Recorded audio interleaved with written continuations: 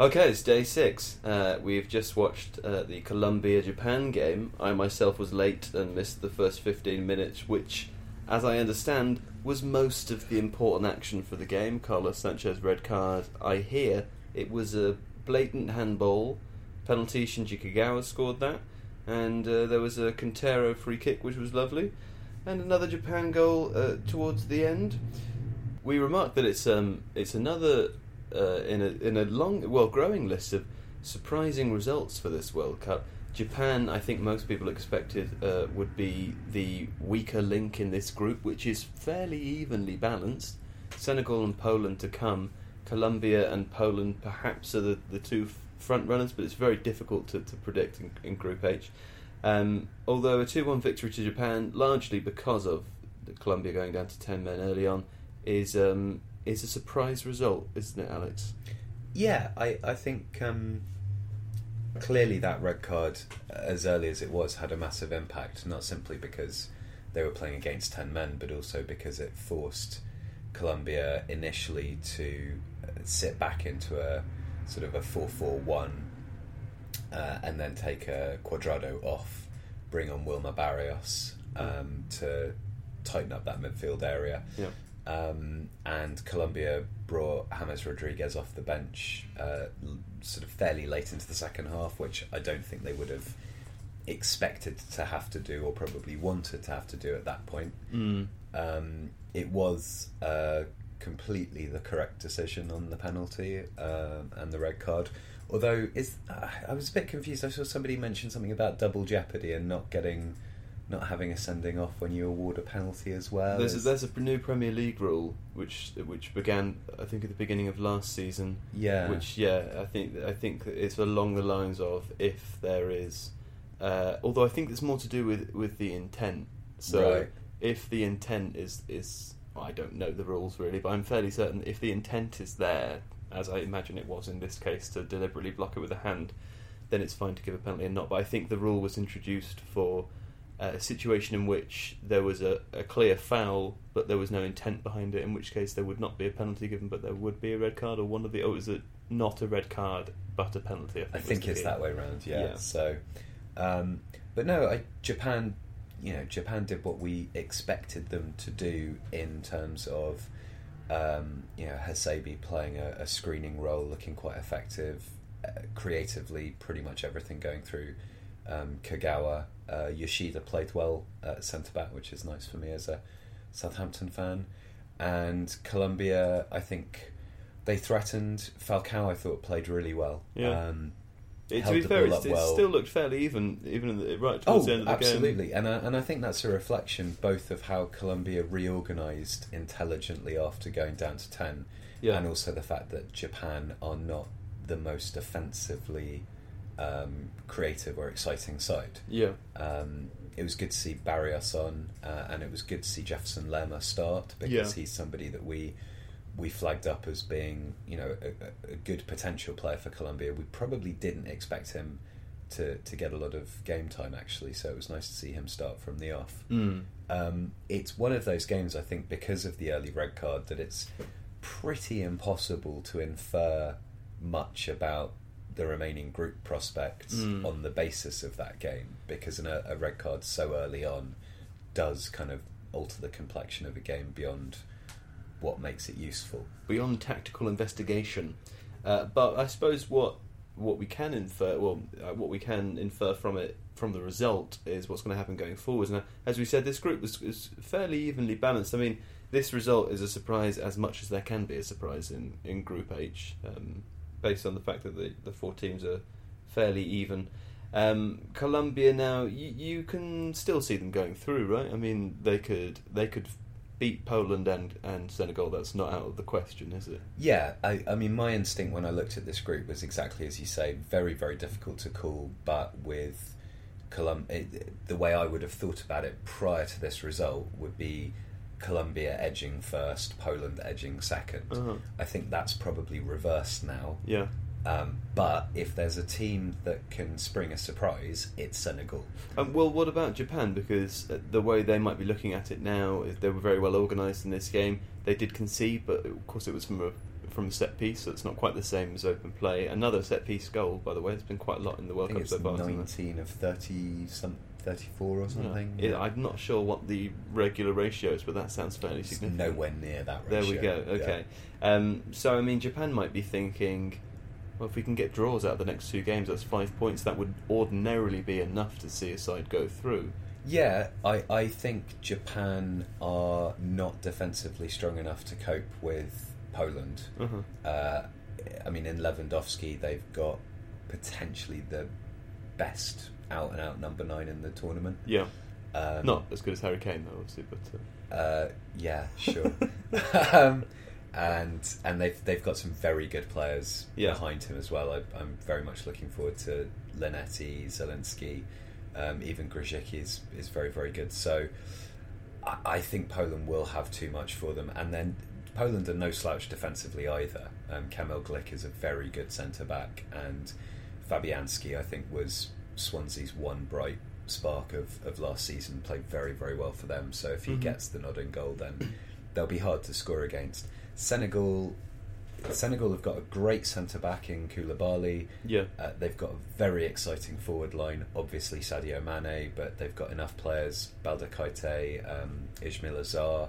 It's going to be really hard both to mark them and also to kind of know what's coming from them, because they've got flexibility in their selection, Senegal. Yeah. I think Japan will be really encouraged by this result, but I don't see that they've got quite enough either way. They're very good in the middle of the park. They're not great at either end. Okay. So I think that will be their undoing. Okay, well, another word on England, I think, because we were chatting about it this morning. We are, of course, upstairs at the Old Red Lion, hence the incessant bus noise outside this morning. Lots of buses just lining up outside to disrupt the audio quality of this podcast. But the reason I mentioned that is because last night I stuck around to do a little bit of work after the games had finished, and I had a chat with the pub landlord, and he had been working on and off throughout the game. He'd seen the goals, watched a little bit of it, but he obviously hadn't been able to pay attention to the whole game. And so when I was chatting to him about it, I mentioned that I thought England had played very, very well, and he was quite surprised by that. The reason being, most of how he understood the game to have played out was through the commentary, which you could hear, or what people in the pub were saying about it, which, by the sounds of it, was largely negative. And that is something we touched on last night we were discussing Martin Keown's commentary in particular. I did also notice there were a few tweets. I was looking on Twitter on the bus on the way home, and there were some people being quite negative about the performance as well, which again, for fear of sort of treading over the same ground, is something I just can't understand. I was quite surprised that he was so surprised England had played well, just based on what he was hearing and not seeing. And then when we sat down together and watched the highlights a little bit later on, he was surprised how well England had played. Yeah, well, I saw a tweet from Paul Riley earlier, which was in terms of difference between XG for and XG against. The two most dominant performances so far have been England and Sweden. And yeah, I think I rewatched a lot of the game this morning while having a coffee in McIntyre's, which is a very nice cafe on St John's Road. Just up the way? Yeah. I've got a problem with that place. Oh, have you? Because it used to be called Bliss. You don't like coffee either. So I don't like coffee, but it used to be called Bliss, and there used to be a guy in there. It wasn't actually called Mr. Bliss, but used to hang out with Mr. Bliss all the time. What a lovely guy. Okay. Then he had a treble heart bypass, and obviously had to sell to the trendy new coffee people. Well, it's very good coffee there. Yeah, well, anyway. don't go there. Just come to the Old Red Lion. Don't go there, though. Well, yeah, that also. Anyway, so I rewatched the game because I was writing a blog piece for Football Index on it, and yeah, England were really good. Yeah, I fail to understand how people could watch that performance and in the second half things looked a little more laboured. That is entirely due to the way that Tunisia defended well and deep and very physically. It was also partly down to Dele Alli clearly not being at full fitness for much of that game that he was on. But it's incredibly difficult to pick out any England player and say that they had a bad game. Possibly Sterling was not quite what we'd expect. I did look at the player at the BBC player ratings last night as well, and Sterling was significantly lower than any other player. He had a 4.1 rating. To be fair, Sterling, and I'm not. This is not an anti-Sterling crusade or anything. No. I'm a big fan of his. He was less productive than a lot of the other England players. Sure. In fact, he was the worst England player. But if that's the way of putting out of 10. What he did do very well was press. He consistently pressed well with Harry Kane.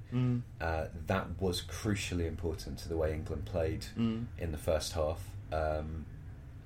But yeah, I mean, not everyone's going to be perfect. No. I thought Henderson was excellent, and I think Henderson was even better on a second viewing, actually. Particularly as England in the second half started to push the defensive line up further, and Maguire and Walker were crucial to that. Henderson was bringing that same degree of really nice sort of 45-degree angle passes out wide, but he was doing that closer and closer to the Tunisian box. Yeah. So he was crucial to that. Loftus-Cheek, when he came on, again, I said this in the blog post, we said this at the time in the podcast last night, because he's a skillful player, but he has that physical presence. It means that he doesn't have to play the ball off quite so quickly. So he can hesitate that fraction of a second to allow the player that's running off him to get slightly further up the pitch before he plays the ball. Yeah. And that gives England a little bit more continuity from a deeper midfield position. Yeah, the argument there, I suppose, is that the defenders are slightly more hesitant to try and push him over than they are Sterling. Oh, completely, yeah. And I think if you're playing against a side like Tunisia or like Panama will be, then, and this is by no means a stereotyping of, black players are big and blah, blah, blah. I'm not saying that at all, because it's not just his physicality, it's his ability to delay the pass under pressure and to spot that pass. Yeah. And when you've got the rest of the midfield moving really nicely and fluidly, or Trippier on the right overlapping, or even Ashley Young overlapping on the left, that ability to hold the ball for a fraction of a second longer is really important. Yeah. So yeah, I think anybody who looks at this England performance and has much negative to say about it is buying into the shite that Martin Keown was spouting. Well, what I liked about it on reflection, and this is partly because I listened to the Gareth Southgate interview after we recorded the podcast last night. What stuck in my mind that Southgate mentioned as something that he was very pleased with in the game was that even when England were moving into the last 10-15 minutes of the game, it was 1-1, they weren't panicking and they were sticking to the system, and they were still making the same sort of passes, they were still creating the same movement and trying to create the same chances that they would have been at any other minute in the game. And that, for two reasons, is very pleasing. I think firstly, there wasn't panicking, which is something that we've seen at previous World Cups, and there wasn't lumping it up to try and get it in the box and bringing on more strikers and the rest of it. There was faith in the system, and also it was an immaculate, I would say, well, maybe immaculate's too strong, but it was a very impressive performance in terms of it being very, what's the word I'm looking for? Exactly, the system exactly as it was set out to be. They did exactly what they were supposed to, and it worked. And I think one of the reasons that people, perhaps, and commentators, etc., were perhaps thinking that this was, the England of days gone by, is because there was some sideways passing, and there wasn't. They often talk about a sense of urgency. It's something we hear commentators say all the time, which out of context doesn't really mean anything. You saying they were lazy, Joe? Right, there you go.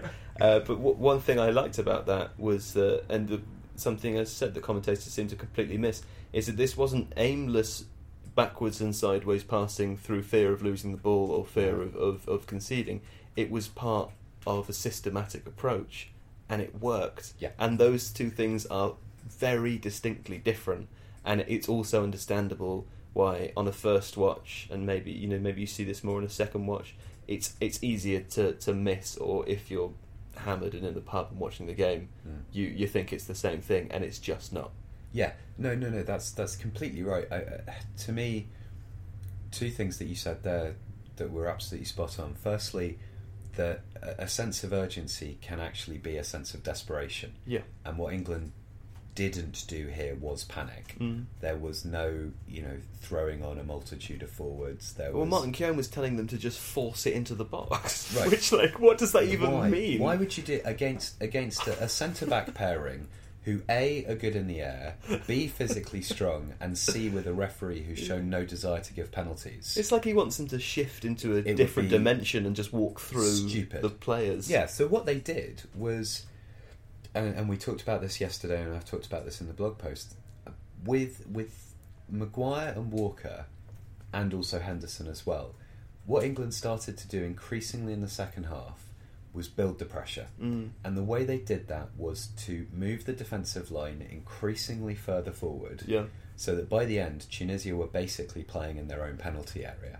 Now, you can do that by lumping balls forwards and having a lot of players up, but it's then very easy for Tunisia to just lump it back themselves. If you do it in a measured and controlled way with your centre-backs, your wide centre-backs pushing up and controlling the line of possession rather than just hurling it forwards, odds are you'll create a chance. And also you don't give Tunisia a straightforward outball because you're not having to play it long yourself and aerially. You're actually probing it, moving it around, moving it from side to side, and waiting for that opportunity. Because by doing that, you're saying to Tunisia, okay, either we're going to continue advancing with controlled possession right up to the edge of your box, or you're going to have to move a man forwards to try and close down either the player in possession or close down the passing lanes off that player in possession, and open up space in which behind. case there will be space behind. So it's exactly the intelligent way of doing it, and it's exactly what, like you say, Keown failed to understand the purpose of that. Well, on a positive note about the pundits, they did, Gary Lineker et al. Did say something which I thought made a lot of sense and which was interesting in the aftermath of the game. This is again something I only caught up when I watched the highlights of it later in the evening, and that was that what England were doing, what we were just describing there, what England were doing in the last 20 minutes, if Spain or Germany were doing that, it would be expected, and it would be something that the commentators and fans would say, yeah, this is the right way to approach it, they're not panicking, this is how they play, it's very sensible. Because it's England and we're not used to that from them, suddenly it's lethargy, it's, Yeah, I mean, I think there's also a parallel with that. I mean, just the way that it's a younger German squad, as I've mentioned before, slightly reminds me of Germany's tournament in 2006 on their own soil. Their first game was a very, very hard fought win against Poland. And it was very similar. It was a result that I think a lot of Germans, after a few years of not playing particularly good football, were getting very anxious, especially on their own soil, to get that really important first win. And it was very late on from closer that they got, I think it was 1-0 in the end, I think it was. But there wasn't this, there was a bit more of a kind of acceptance that they played a team that, albeit a little bit not as good as them, were extremely difficult to break down, and they didn't get anywhere near the amount of kind of backlash that England have got, if you can call it that, because I think there's been enough positive comments. But yeah, that's the point. That a Germany side which has developed into something that we can revere now. I'm not saying exactly the same thing's going to happen. It's we'll wait and see with that. But that was seen as like a moment when German football had changed around a little bit. And, I think you can. I mean, as I said, we're not comparing them directly, but I think you can see that here. I'm going to ask you now, Phil. Though, if England is Germany in this case, then who's Italy? Who are we going to lose to in the final? Is it France? I think it's France. Yeah, probably. I think it's France. Yeah, probably France. Because Italy weren't particularly lovely in that whole tournament. Really, I mean, I think France would be the France of that tournament. Really, France would be the France of Russia. Yeah. Just worth noting quickly, one thing I've seen. This is not an original thought, by the way. I'm just regurgitating from a couple of things that intelligent analysts have said on Twitter that I've seen. England's set pieces looked very, very good, and Ted Knutson, the StatsBomb guy, said he's not seen any other team at this tournament win so many first headers in the box to then go across to set up an opportunity for somebody else. Obviously, that's how Kane got his second goal. Both of his goals were almost identical. Yeah, so Harry Maguire in the second goal, I can't remember who it was in the first. John Stones, it came off the header, he headed it at the goal, the goalkeeper saved it. But Harry Kane was in the same spot from a corner both times, just opposite ends of the pitch. And there's a gif doing the rounds of Southgate mouthing, "Where's Harry?" just before he scores that second one. Yeah. And it does look I mean, particularly in tournament football, if you coach set pieces intelligently and you work on them, the margins, the incremental gain of working hard on those routines can be enormous, because there's a disproportionate effect of scoring one goal in tournament football. Do you think Panama will have watched that game and realised that Harry Kane scored both of his goals from exactly the same position, exactly the same movement, dropping off back to the back post at a corner? Will they have to change that up, or is it something? No, because you've got to remember that Panama are so bad at football that they've never seen a goal that good scored against them. Who was that? Mark Lawrenson, was it? On it, it's like one of the most appalling comments I've ever heard. They've probably never seen goals like this. Right. So Panama, were they also described as being from South America? They were, by Gary Lineker. Yeah. So Panama don't have access to cassette tapes. They don't do analysis. No, they don't have electricity or the internet over there. They just want it more. Yeah, they want it more. No, they'll absolutely have picked up on that, and I do think be interesting to see if Harry Kane does something different, or if the set piece is like Plan B now to move on again. I think the thing with England is that they've got enough good headers of the ball that you could effectively run a similar plan, but have different players taking those different facets, and I'm sure that Southgate will have worked on that. So I wouldn't be at all surprised to see similar goals, but with Kane coming in and doing the flick on, and Maguire the one who's appearing at the back post, for example. Because that would confuse the marking system, even if, as Panama clearly will have done, because they're a professional football team at the World Cup, done their preparation. Sure. And I don't know what you mean. No. But no, I think there's enough. If you look at England's two remaining games in this group, there were enough aspects of the performance against Tunisia to look forward and say, okay, that will probably work well against Panama. That will probably work well against Belgium. So, yeah, I definitely take heart from that. Great. Okay, well, we've talked quite a long time about England now, but we're going to watch the Poland-Senegal game, which I think will be quite exciting. And later on is a terrific affair. I'm particularly looking forward to Egypt-Russia. Russia played outstandingly well in their first game. Egypt are going to start Mo Salah, so I'll be excited to see that. We'll come back after those two games and have a chat about them, but hope you're enjoying day 6.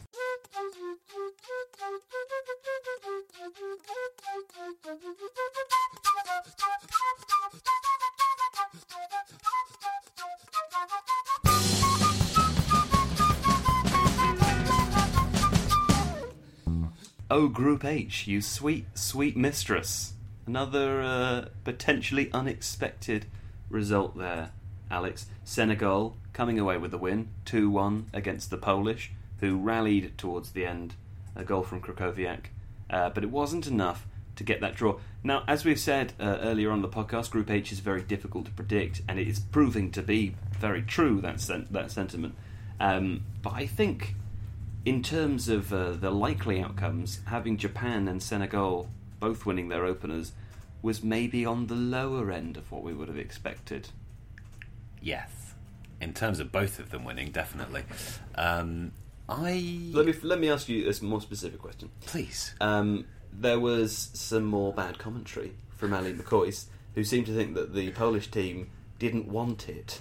Don't think that's quite true, but they certainly did look quite lackadaisical at times.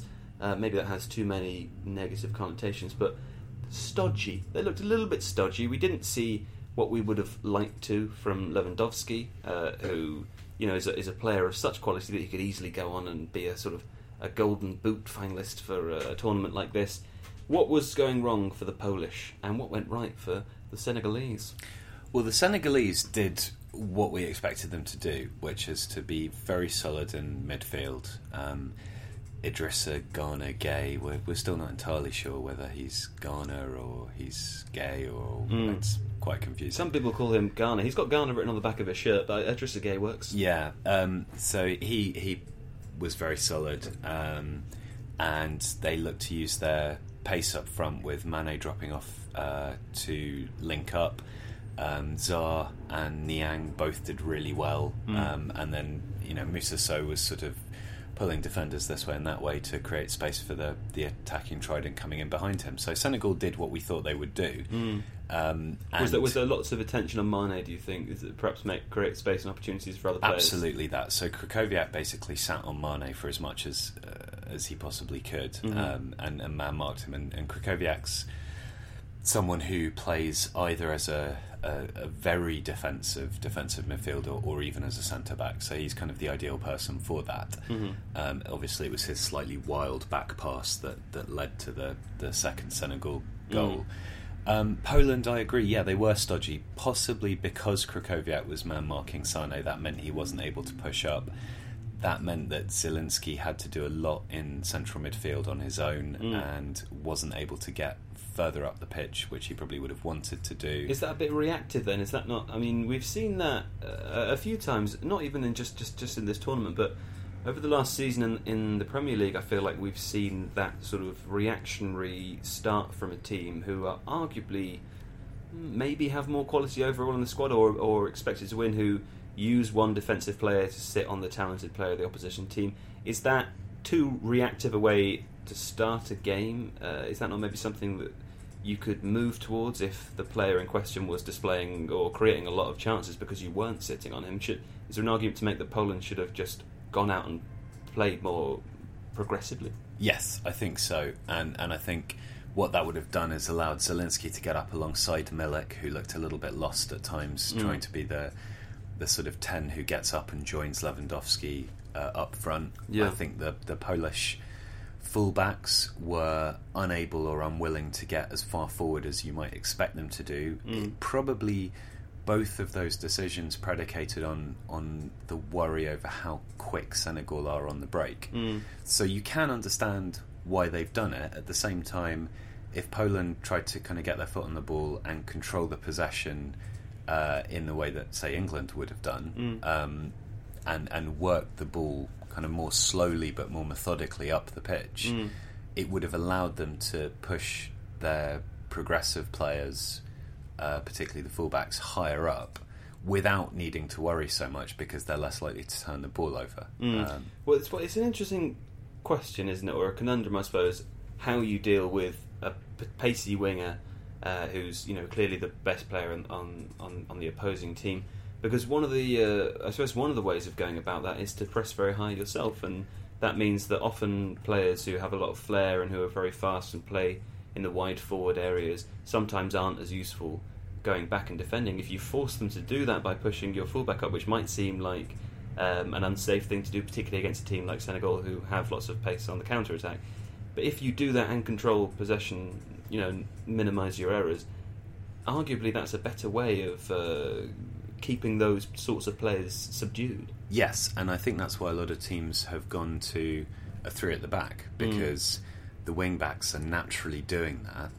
If the wing-backs get caught out of possession and the quick player bursts through, you've got a wide centre-back that can swing across and cover that. Yeah. If they don't, you've got a spare centre-back, at least one, who can push forward up into midfield and assist with that possessional play. And force them to defend. And I think, I know what you're saying about McCoist's comment that Poland looked like they didn't want it, which is obviously stupid. But if you're going to take something from the mentality there, it's maybe that they didn't believe that they would be able to impose themselves on the game in a way that I would have expected them to be able to do, and that does, I suppose, kind of indicate a certain fragility in terms of how they were thinking about the game.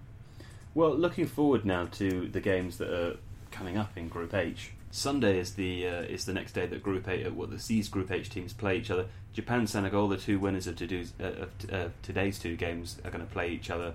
Poland, Colombia. Suddenly, the outlook of that Poland-Colombia game is it's quite severe, isn't it? I mean, presumably both teams are going to see that as a must-win, and if not, definitely must not lose. So that could be quite an interesting one, or potentially a solid one to watch. Japan and Senegal, you might argue that both would be fairly happy to settle for a draw in that game. Yes, and Colombia, Poland absolutely don't want a draw desperately, either of them. You've got to look at that Colombia-Poland game now and say that whoever loses, that isn't going through. Yeah.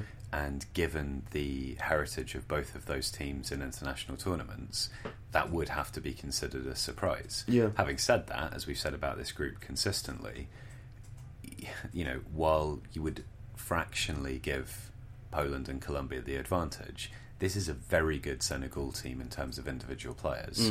And Aliou Cissé has done a fantastic job in coaching them. It's also a very good collective Japanese unit who know what they're doing and are led by some very strong players on the pitch, including Hasebe and Kagawa. So, yes, it would be a surprise, but on the evidence of what we've seen so far, it wouldn't be a shock, if that makes sense. Well, of the 4 teams in Group H that we've watched today, then, who, in terms of personnel, or what, in terms of system, has drawn your eye the most? What are you most impressed by? It's a difficult question to answer because I don't think any of them have been great. Weirdly, this would sound like a kind of typically annoying hipster answer. I think Colombia's defensive shape after they had a man sent off was really impressive, with Barrios doing particularly well alongside Aguilar. Senegal look like the best team in this group so far. That's a combination, really, of the individual skill of those forward players, and particularly the discipline and hard work of Gay in central midfield. And he was somebody who, in that absolutely disastrous season that Aston Villa had when they were relegated, he was the one shining light in that season who seemed to be carrying that team. And he's shown that on ever his own. since. Absolutely. And, he is a really, really exciting player, and he's sort of like the N'Golo Kante that people don't really talk about quite so much. It's not just the consistent work rate and the tackling ability, but he gets forward. He is able to support attacking moves. He was around the edge of the box for that shot that cannoned off the Polish midfielder. So this is not just somebody who kind of covers a lot of ground and snuffs out a lot of attacking moves. He's able, and the Senegalese double pivot in midfield are not a surprise given that their coach was a defensive midfielder. They work really well together. One will push, one will drop, and they can both do either. So I think, Senegal definitely, in terms of what we've seen so far, look like the hardest team to beat. Okay. But this is Group H, man. Anything can happen. Anything can happen. Literally anything. Phil, Group A, later on today we'll be watching Egypt-Russia, which I think is going to be quite an exciting game. I'd like a sort of thought from you on what you imagine will play out during that game. I'll ask Alex too, but he's been wrong pretty much every time so far, so I'm hoping that we can get some sense out of you.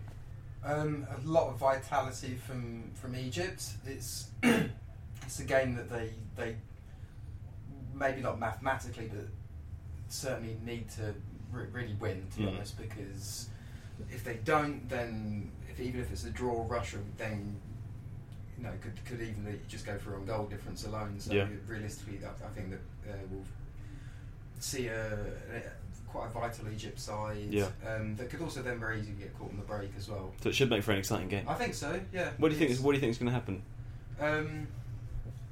I think Egypt will win, actually. Okay. I think that there are a lot of cracks that weren't there to see with the Russia-Saudi Arabia game. In that Saudi Arabia weren't causing any problems to a Russian defence that isn't particularly good. Yeah. If Salah's playing, even if he's 2/3 fit or whatever, he's going to cause that backline a lot of problems. Yeah. And also just bearing in mind that Egypt were desperately unlucky to lose to Uruguay in the first place. In the first game of net, so they played very well in that. So if they transferred some of that kind of performance, they could really cause a lot of problems for Russia this evening. Those sirens there, the FSB are coming for you. So is that fine to say? I've said it now, haven't I? So don't worry. Alex, you were nodding your head there when Philippe said Egypt to win. Yeah, I'm with Philippe on this. I think, yes, Russia, obviously they're going to have the home support. They're going to be buoyed by a very strong performance, admittedly, against a very weak team in their first game. Egypt, A, they'll have Salah back, but B, their central midfield of Hamer, and El Nene will be a lot harder to get through. That will deny Golovin quite as much space, and I think that kind of combination of solidity through the centre will allow Salah to impose himself on the game. Okay. I think while Russia were comfortable in that game against Saudi Arabia, there are doubts about their back line, particularly in terms of pace. And if you don't want to face one player for that, it's Mohamed Salah. So I think it's going to be you go. I'm going a Russia 3-1. You know what? Oh, you God. jest, but that's exactly what I was going to say. I think it's going to be a Golovin masterclass. I think it's going to be a 3-1 Russia. They're super up for it. Yeah, they're at home.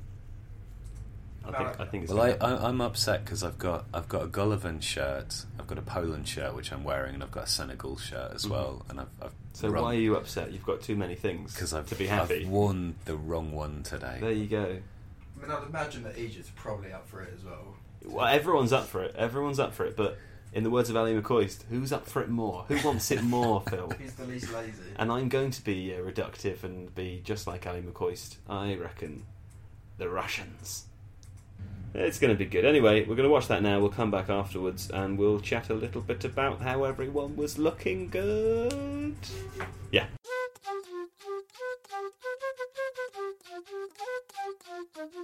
I don't want to brag, but I'm pretty sure I did say it would be 3-1. Oh, you said more, didn't you? I said 3-1. No, he definitely said 3-1. Precisely. Although, as you also said when I made a prediction in an earlier pod, we could be recording this at any time. We could be. You could have said that. I don't mind what the listeners think, because you both know that I was right, and also you both said Egypt would win, and I was right. Not that I want to brag, but I'm I bragging. did say I am. I did say 3-1 because the Russians are up for it, aren't they? Anyway. I don't know what I took from that game other than the fact that it was 3-1. Suddenly I can't remember anything other than my own victory. But what I do remember, what's coming back to me now, is that Egypt, it didn't really make very much happen in the first half, did they? Suddenly, when Russia scored the third goal, there was 5 minutes where it looked like Russia might go on and do what they did to Saudi Arabia, might score even more. Egypt sort of fell apart momentarily, and then they rallied a little bit, got the penalty, and suddenly it was a different game, wasn't it? And it's a bit of a shame for the Egyptians that didn't happen earlier on, because certainly the last 15 minutes they looked like the better team. Yeah, they did look they looked better than they had looked before. I don't think they troubled Russia enormously at any point. Couple of potential shouts for another penalty towards the end, maybe, but yeah, not enough to make the difference. No, and there was some debate over whether, because that foul appeared to have started outside the box and then kind of carried on, would it have resulted in a penalty anyway? But I think, yes, Russia look pumped. Cheryshev again scoring. Zuba again scoring. Yeah. Golovin had another good game. He tired a bit towards the end, but he had a great game. Lovely little back heel towards the end as well. Yeah, and they've got that solidity in central midfield with Gazinski and Zobnin. Zhirkov was marauding down the left-hand side, and Danny Murphy made one of his occasional astute points about Salah and that defence on Egypt's right, Russia's left, that because Salah wasn't tracking back, partly I think a fitness thing, partly because they want him in an advanced position in space, because that's where he's most effective, it put a lot of stress on El Neni to try and cover across wide and help out Ahmed Fatih, who's the Egyptian right back. He had a really poor game, and they just didn't do that properly. So with Cheryshev and Zhirkov having basically the run of the pitch on that side, it was very, very difficult for Egypt, not just to defend it, but also to get some momentum themselves on Salah's flank, which you would expect to be their most dangerous side. So there's an argument to say Salah would have been more beneficially played, possibly as a striker, possibly in the 10 position where Saeed played instead. Well, from conversations that we were having during the second half, I got a different vibe from both of you about Russia going forwards. Philippe, I'm going to start with you because you were saying you think Uruguay are again a much stronger team than Egypt were, who were a much stronger team than Saudi Arabia were. You think Russia might struggle against Uruguay? Yeah, I mean, but as was quite rightly pointed out, we said that about Saudi Arabia as well, and obviously Uruguay weren't terrific in the first game against Egypt. That having been said, I think there's just that next level of quality up in the Uruguay squad that could punish Russia. I mean, more of a test for their defence as well. Yeah, definitely. Especially if Suarez is firing, then that could be a real struggle for them. Either way, they've still got Portugal, Spain to get through in the next round, which could be pretty tough for them. Yeah. But on the basis of the past two performances, they're going to be not particularly scared of any team at the minute. Yeah, they must be fine. Hi, Alex, you were saying that you thought on the basis of all the evidence of today's game that Russia could win the group. Yeah, I think they can because momentum in short order tournaments like this is so important, and goal difference as well. If they even draw with Uruguay, well, I think drawing with Uruguay is quite possibly the most realistic expectation. I mean, look, Zuba, if he starts up again up front, and there's every reason to say he should over Shmolov. I mean, Shmolov works really hard in the channels, but Zuba just gives something in terms of aerial presence. A lovely goal today. Really, really nice goal. Very, very good control. But he's not faced Diego Godin and Jose Jimenez before, or he may have before. I mean, he's not faced centre backs of that quality before. And I think as well that strong central midfield, particularly Vecino of Uruguay, isn't going to give Golovin anywhere near the kind of space and time that he's had so far in the first two games. Because they had an awful lot today. There were moments, particularly in the first half, at times in the second half, when Russia would almost play it, 2/3 of the length of the pitch from their defence, and Golovin or Cheryshev would just pluck it out of the air. There would be no one around them. Well, Hamed and El Neni, I think, worked their socks off for Egypt in central midfield, but they simply weren't getting the assistance from their wide players. And I think that's in part because Egypt recognised that they probably needed to keep those wide players higher in order to try and hit Russia effectively on the break. At the same time, what that meant was that the Russian midfield, particularly when, like you say, those vertical passes were coming centrally from the Russian centre-backs, they had so much time and space, and if you give Golovin particularly that kind of space, we've seen already in this tournament, and we knew about it beforehand because we profiled him. He can make stuff happen, and I think it was hard on the Egyptian central midfield pairing to expect them to get through so much work with so little assistance from the players ahead of them. Well, one of the other things I was going to ask you, because yesterday in the podcast, after Belgium and England played, we all said that we thought across the first round of group games that England and Belgium looked arguably the strongest in terms of not only results but also performance.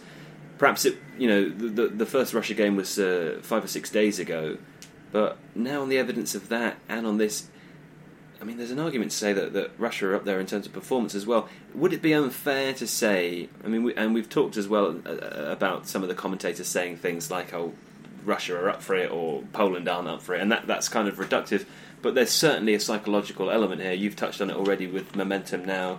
Russia playing in front of a home crowd, that's going to make some difference as well, you would imagine. Is it unfair to say that they're doing well based on their psychological advantage or based on that momentum,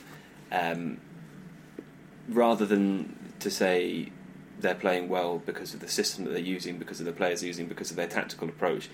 Where does the dial line up between those two things, and is it fair to put them in the same camp with England and Belgium now on the basis of today's performance? I think that's a really hard question to answer. Look, Russia have switched to a 4 at the back very, very late in the day. Yeah. So it is possible that the teams that are playing against them in this group prepared to play kind of an old-fashioned Russia in terms of how they progressed through qualifying and have been surprised a little bit by the way they've lined up. I think their players are playing with a degree of freedom and confidence which is likely to be influenced by the fact they're playing at home. Obviously, that can go two ways. You know, the pressure of carrying the expectations of your home nation can have an overbearing effect as well. It doesn't seem to be at this point in time. And the positive thing you would have thought from a momentum point of view as well is that since they've won this game now, 6 points already on the board, they're very, very likely to go through. I mean, I'm not sure if it's already mathematically certain or not, but they're going to qualify. The pressure's off to a certain extent in the final game, and so however they perform, they're not going to be feeling, you know, undue pressure from the crowd. Therefore, when they do make it through, the argument would be that they can keep that momentum rolling into the knockout stages. Yes, and also I think in terms of the dynamic of the group, given that Russia have got their 6 points on the board already with Uruguay to play tomorrow, that puts increased pressure on Uruguay. And when you're playing with that pressure, when you were the pre-tournament favourites from that group to go through, and you're playing a Saudi Arabian side who A, are going to want to make a point, and a B, going to be very resilient and hard to break down anyway, then that makes it harder for Uruguay. I think Russia, look, the way they're playing works very well for what they're doing at the moment. I would still say that they've not yet defensively been tested properly. And, you know, they've not come up against a really good centre forward yet. Arguably the best attacking player that they've faced so far is 70% fit. So I wouldn't say that they're at the level necessarily that England and Belgium are. Not because England and Belgium have faced really, really good strikers, but because both of those teams controlled every aspect of the play by and large and had to do some defending in a way that Russia haven't quite yet. And both had to break down opposition as well. It wasn't, you know, the game didn't throw completely their way. No, although I don't think it has for Russia either. Perhaps in the first game. In the first game, yes. I think Egypt did pose a stiffer opposition, but then, you know, Fatih had a bad game.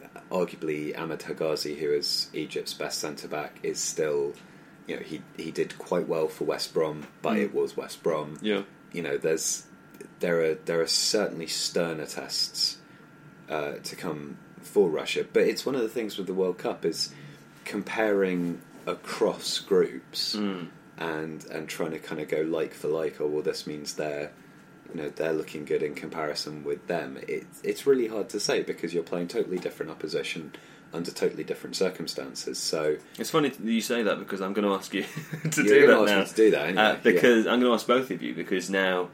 Today is the culmination of the first round of group games. So we've seen every team play. Who's the going best? To win? Not who's the best, but I think you know predictions are silly, but they're also fun. Alex, I'm going to start with you. Which team is going to win the World Cup? Based on what you've seen so far. Based on what I've seen so far, I think it could be Mexico or Russia. No, I don't really.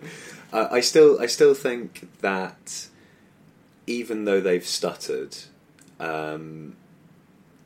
Brazil, France, Germany, Spain. That's too many teams. You have to pick one. No, I'm not saying that. I'm justifying where I'm going with this. Okay. I think they are still the strongest units in this tournament. I'm leaning much more, I think, now towards Spain than I was before. That's interesting. Philippe's nodding his head as well. No, I would like to say something a bit different, but I think the same. I think they came up against a pretty unstoppable Ronaldo who felt very G'd up in the Iberian derby. And a really good Portugal side. Yeah, as a whole, Portugal are a good side. And I think that they were quite unlucky, really, to not win that game. And I thought they were absolutely sensational at points, and I think Isco could be absolutely key in that as well. I thought he had a sensational game there. I think there's always a chance for France having a bit. Yeah, I mean, I would love to say France with a bit more conviction, but it totally depends which way France's tournament goes. After seeing various other World Cup campaigns from the French side, they started quite slowly against Australia, but there's, as we mentioned before, there's a chance if they get through the group stage with a few kind of schlubby wins and top the group, that's when that French side in theory could really kick into gear and click. Okay. Which we've seen pretty much most recently in 2006. Yeah. As an example, is when a French side can really they squeaked past the group stage at that point and then got to the final and played very well getting there. They were very good in the last World Cup as well and were desperately unlucky to lose to Germany. If they won that, then maybe they could have flourished beyond there. Yeah. So yeah, I think there's a big shout for France as well still. Okay. I'm glad you chose two because I've got two as well. So Alex, would you like to pick one more? You had Spain. Will it be another from your list of the usual suspects? I think my half-joking answer actually Mexico is less jokey. I think if there are two sides that have shown that they can progress further than people had expected them to progress, and I'll be the first to put my hand up and say I didn't necessarily. In fact, I was fairly certain that Russia would not get out of the group, so I've been proved massively wrong on that score. But I don't think I'm alone in that.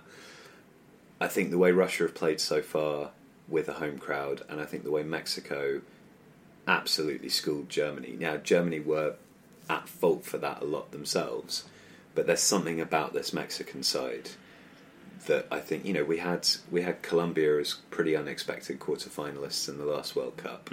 So it wouldn't surprise me if Mexico did something similar in this one. Right, so you have Spain and Mexico. Why not? You've taken Spain and France. Yeah. You ready for mine, guys? And I'm good at predictions now because I got the 3-1. Just to remind everyone, I got the 3-1. You're going to go Russia and England. I'm not going Russia. I am going England. Yeah. But I'm also going Portugal. Yeah. And I think I'm going to be right in one of those teams. I think there's definitely a strong argument. Can I tell you what? I'm going to tell you why. I'm going to tell you why. And then I'll tell you if you're right. It's because partially it's because I remember 2 years ago. Yeah. Also, I think on the basis of what we've seen in terms of trends across all games, across all groups, the teams who are well organised and defending well and have a very good striker are the teams that are winning. And I think that trying to see a sort of a trend across football generally, I'm thinking Leicester as well. I'm thinking Atletico Madrid. I think that's what might happen. I think Portugal could go the distance. It definitely works for tournament football. When you've got Portugal have a great deal of continuity, not wholly in personnel, although significantly in personnel, but absolutely in style from 2016.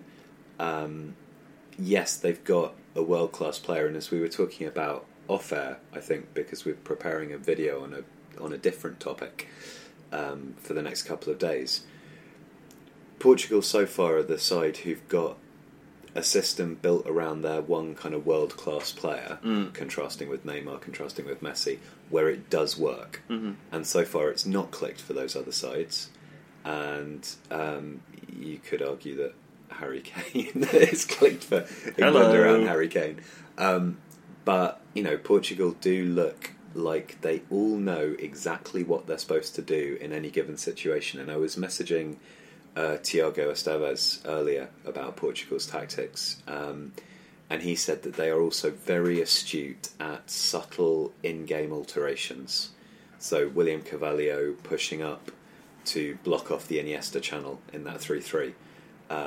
It's a minor alteration, but it makes all the difference. And some of the teams that we've seen steamrolling through games so far haven't needed to do that.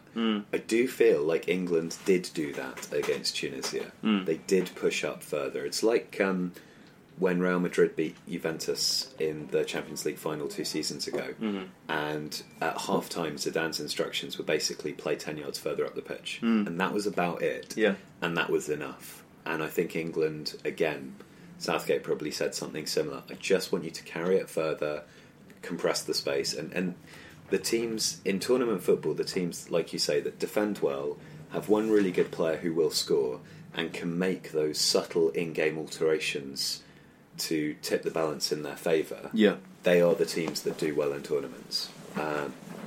And so for that reason, yeah, you have a strong point. Woohoo! It's been a long podcast today, guys. It has. Sorry Day 6. No. Day 7's coming tomorrow. I can't remember who's playing and I'm tired. So we'll be at the end of it now. But we are at the Old Red Lion Theatre, and I got to upload a fun little video today onto Twitter. I think it's on the TIFO Twitter as well, I think. Scenes of the celebrations after the England goal. Oh, it gives a lovely approximation of the atmosphere downstairs. Do come on down, Old Red Lion Theatre, Angel, Islington, London, EC1, the world. Because this is the World Cup after all, isn't it, Phil? He's smiling over there in the corner. I'm going to stop now because Phil wants to take some painkillers and he thought it would make too much noise to do it while we were talking. Thank you for that, I did notice that. Right, well, we'll be back tomorrow. Au revoir. The internet has changed, so should the way you bank. PNC Virtual Wallet for digital banking. It's time for a change. Now through March 31st, earn up to $300 when you open and use a select new virtual wallet product. Simply establish a qualifying direct deposit. To learn more, visit a branch or pnc.com/checking offer. PNC Bank. Make today the day. Virtual Wallet is a registered trademark of the PNC Financial Services Group, Incorporated. PNC Bank National Association member FDIC.